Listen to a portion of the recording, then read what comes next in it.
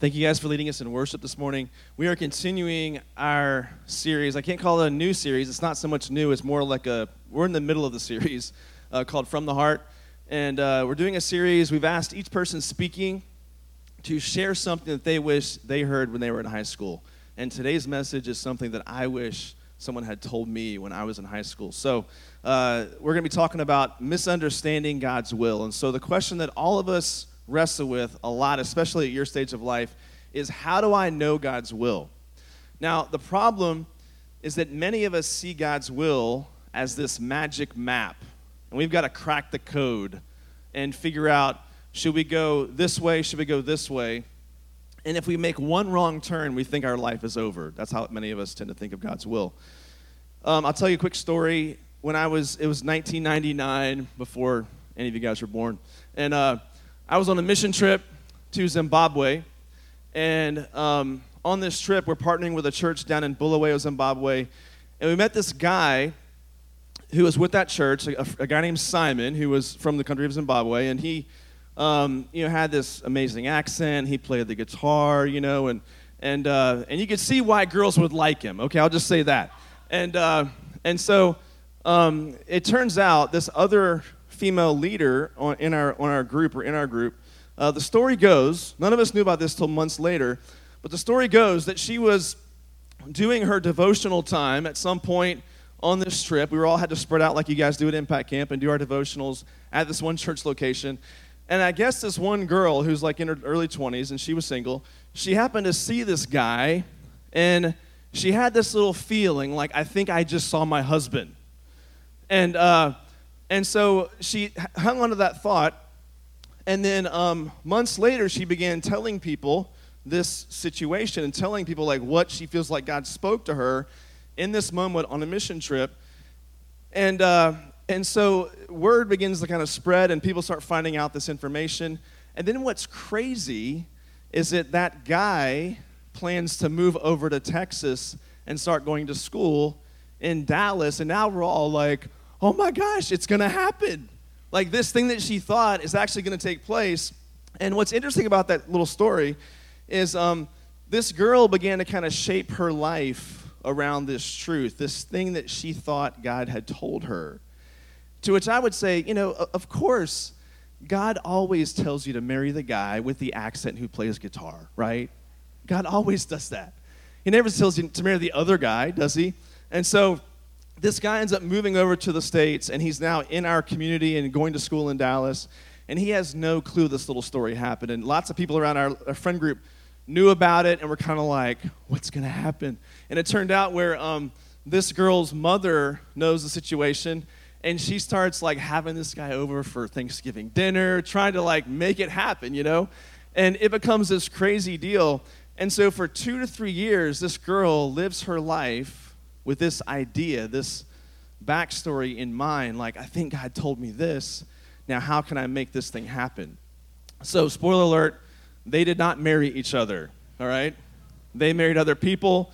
But this became this saga where this girl was like hanging on to this truth for her, that God spoke this to her in this moment.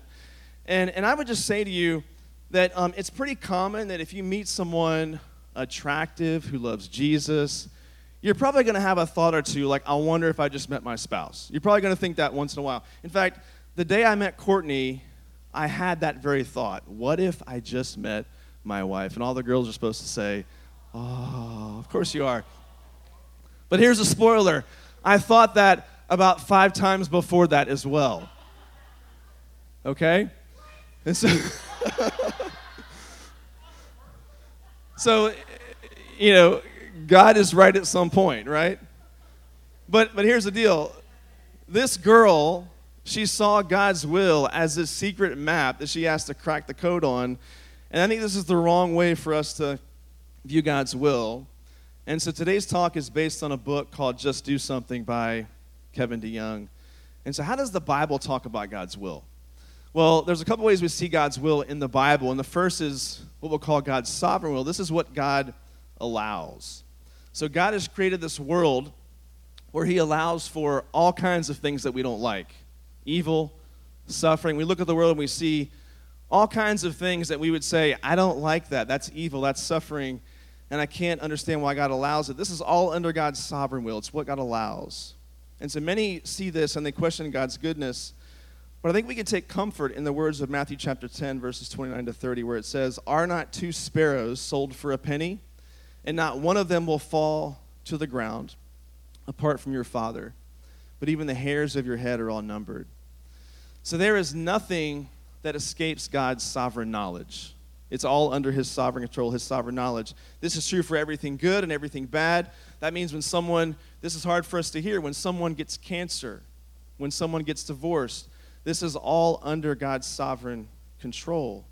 It means that God knew it before it happened. God knew it beforehand. So God knows our suffering before we know our suffering. But it also means that God knew about even the cross beforehand. I like what Kevin DeYoung says in his book. He says, "Shocking as it sounds, the most heinous act of evil and injustice ever perpetrated on the earth, the murder of the Son of God, took place according to God's gracious and predetermined will." So if the evil done to Jesus was under God's sovereign will, then we can know that the evil that's done to us is also under the sovereign will of God, as hard as it is for us to understand that. So there's God's sovereign will, then there's also God's perfect will. And this is what God desires for us. So God's sovereign will is how things are, but his perfect will is how things should be. Now you might ask the question, well, how can God allow sin but then hold humans responsible for their sin? How does God do that? Well, these things are going to be in tension, God's sovereign will and God's perfect will, because we also see that the Bible affirms God's sovereignty, but it also affirms our responsibility. So, for example, God sends Babylon to go punish the nation of Judah, right? But then God punishes Babylon for acting wickedly against his people. And so you see this all over the scriptures, that there's God's sovereign control, God's sovereign will. There's also God's perfect will, what he desires. And so in Matthew 7, verse 21, it says, "Not everyone who says to me, 'Lord, Lord,' will enter the kingdom of heaven, but the one who does the will of my Father who is in heaven." So this verse says there's going to be a lot of people. We talked about this in our How Do I Know I'm Saved series. There's going to be a lot of people who think they are Christians, but they're not Christians. They're not true believers in Christ. People who claim to know Christ, but don't do what he says. This verse talks about that. So what separates the person who thinks they're a Christian, but really not, from the person who really is a Christian? This verse talks about it. It's obedience. Do they obey him? Do they submit their life to his sovereign will and perfect will? You might say it like this: God's sovereign will allows sin, but his perfect will judges sin. So we cannot say, I'm going to sin, I'm going to choose to rob this bank, and if God allows it, then it must be his will. We can't live our life like that. We have to understand there is what he allows, but there's also what he desires. What he allows is sovereign, what he wants is his perfect will. And we choose to live our life under the submission of his perfect will in how we obey him. We must affirm both. So that's the way the Bible talks about God's will, his sovereign and his perfect will. Now here's how we talk about God's will. It's God's will of direction. Where should I go to college? What should I study? What job should I take? Who should I marry? We see God's will like this corn maze we got to figure out, or a tightrope, or a target for us to hit. And if I make a wrong decision, well, then my life is just going to implode. Some people like to play what I would call Bible roulette. They just flip open the scriptures. So where should I go to college? And they happen to land on 1 Samuel chapter 17 where it says David killed a bear. And they're like, Baylor. I'm going to Baylor. Sick 'em. Right? Like some people approach God's will like that. Like I'm just going to find these answers in the scriptures. And so the question is, why do we fret over God's will? I'm going to give you 5 reasons why we fret over God's will. The first is this. We really do want to please God. So it's not all bad. We really do want to please God. We want to obey him, and many of us are concerned we're going to make the wrong decision. We're afraid that we're going to disobey him in some way by some life decision that we make. So we want to please God. The second reason is that some of us are just really timid. And we're frightened, we're timid. I've heard it said that some Christians need encouragement to think before they act, while others need encouragement to act after they think. Like you shouldn't do the paralysis by analysis thing. Like just, you've got to move in a direction at some point. So some of us are timid. And then thirdly, we want perfect fulfillment. We expect life to be smooth, fulfilling. We expect our jobs to be fulfilling and life-giving. And whenever it's not, we can get disappointed. But have you ever thought about like your grandparents and great-grandparents, like previous generations, or even if you go visit a third world country, an impoverished country, and you see people that have certain jobs and they're just trying to put food on the table and just trying to survive? Do you think they're thinking questions like, I just don't find much fulfillment in my work? Like they're trying to eat. And that's enough for them sometimes. But we have the luxury in this country of wanting and desiring perfect fulfillment from everything. And so we often will evaluate things based on that. Well, this job is good, it pays well, but it's just not fulfilling for me. And this is how we get caught up in these questions about God's will. And then fourthly, we have too many choices. Many of us think that the more choices we have, the happier we're going to be. This is not true. There's a book I have in my little library called The Paradox of Choice, and it talks about why more choices does not lead to greater happiness and fulfillment. You guys have experienced this. Whenever you go to a restaurant, what happens when you see a 5-page menu? You get paralyzed by analysis. You're like, there's too many choices. I don't know what to get. And the waiter comes back and they're like, what do you want? You're like, I don't know. Go away. And you're freaked out over just ordering food one night because you're going to make the wrong choice. It's why I love going to places like In-N-Out Burger where they have like 3 things on the menu. And you're like, I want a burger, I guess. That's all you have. And some fries and a shake. Simple. Right? It's simple. There's no order anxiety. You don't freak out over it because there's only a few choices. And the more choices we have, what happens is you make a choice, and then you begin to question your choice. If you don't like it fully, you don't feel fulfilled by it fully, then you start to question, I should have chosen the other thing because there were like 23 other choices. I think about this whenever I go to the store just to buy something simple like deodorant. Like you look at the aisle and you're like, well, this one brand has 23 different kinds. And I'm like, I don't know what kind I need. I'm just going to have to guess. I love the one that says, like, there's like the regular, and then it says, like, deodorant extra strength. And I'm like, who's the guy that buys that? Like, I'm planning on having some extra bad BO this week. I'm going to get the extra strength. And there's like 23 kinds of deodorant, and our life is like this. And so not just true in small decisions, but in the big decisions as well. You have too many choices, and we think the more choices we have, the happier we're going to be, and this is actually false. More choice leads to less happiness. And then lastly, we are cowards. That's just what it is. We're cowards. Usually if something scares us, we conveniently think, well, it must not be God's will. Because if it was God's will, I wouldn't be afraid. This is not what happens in the Bible. Have you read the Bible? Almost every person who was called by God to do anything was like, I don't want to do it. I'm scared. And so what happens, what I've found in my own life is that these fear moments lead to faith moments. And this is how faith grows. If you're not scared, that means you don't care. If you're not scared a little bit, that means you're probably pretty prideful and self-righteous. So God can use fear to grow our faith. And for many of us, he needs to. So the question is, does God's will of direction, does it matter? And I would say, yes, it does matter. But if you and I focus only on his will of direction and ignore his sovereign and his perfect will, we can't ignore his sovereign and perfect will. We've got to live under that and his will of direction will take care of itself. Kevin DeYoung says it like this: because we have confidence in God's sovereign will, we can radically commit ourselves to his will of desire without fretting over a hidden will of direction. So we've got to submit our lives to his sovereign will and his perfect will, make that the center of our lives, and not treat his will of direction like it's some secret code that we have to crack.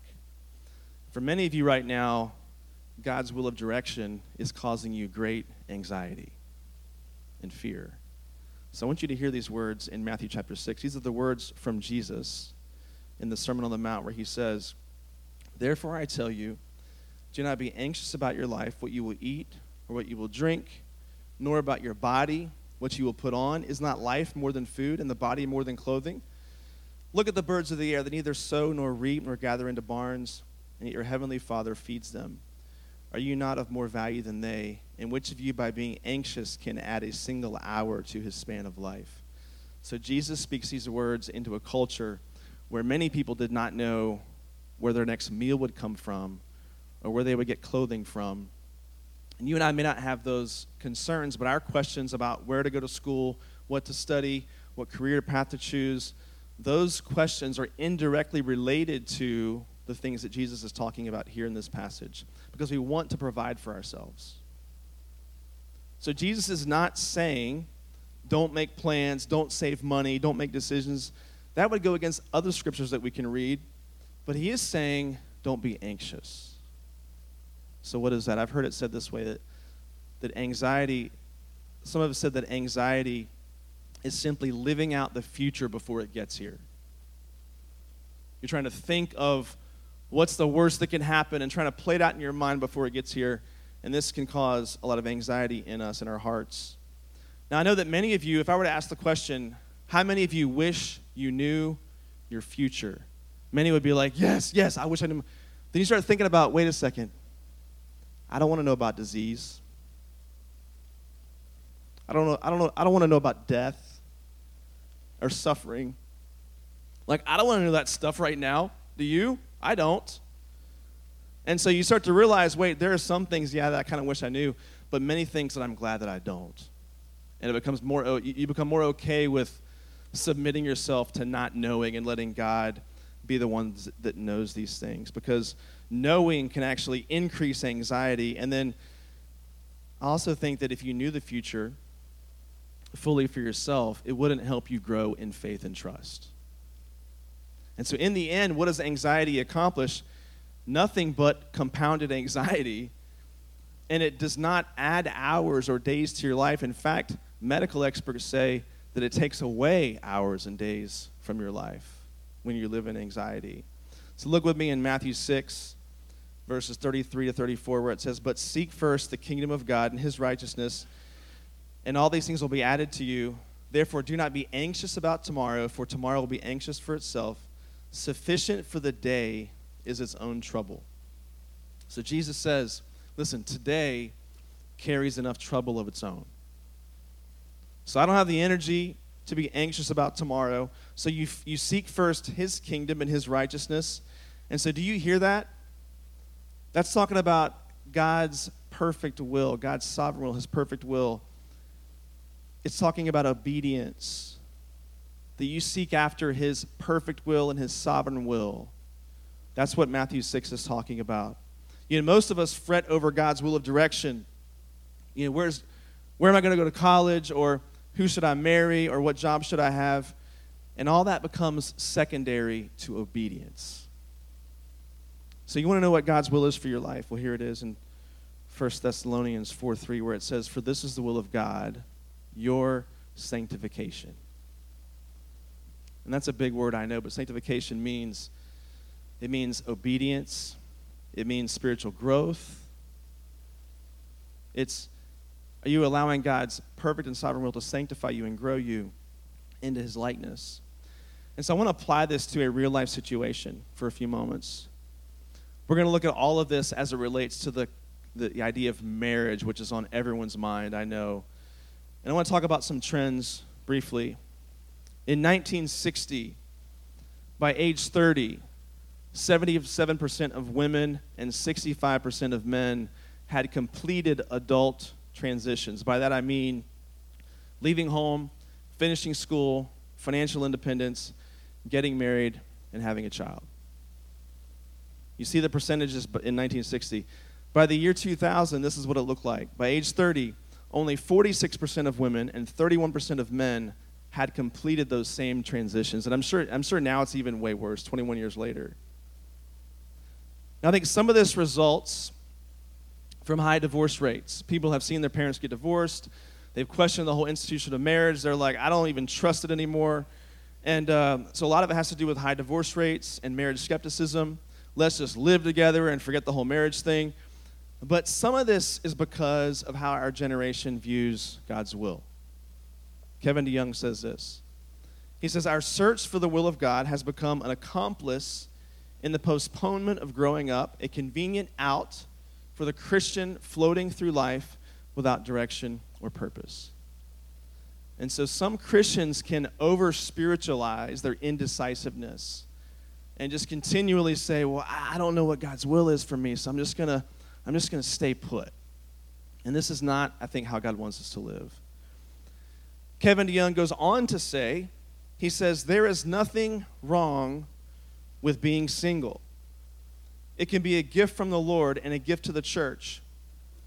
If you go to you have this slide up there. But when there is an overabundance of Christian singles who want to be married, this is a problem. And it's a problem I put squarely at the feet of young men whose immaturity, passivity, and indecision are pushing their hormones to the limits of self-control, delaying the growing up process, and forcing countless numbers of young women to spend lots of time and money pursuing their career when they'd rather be getting married and having children.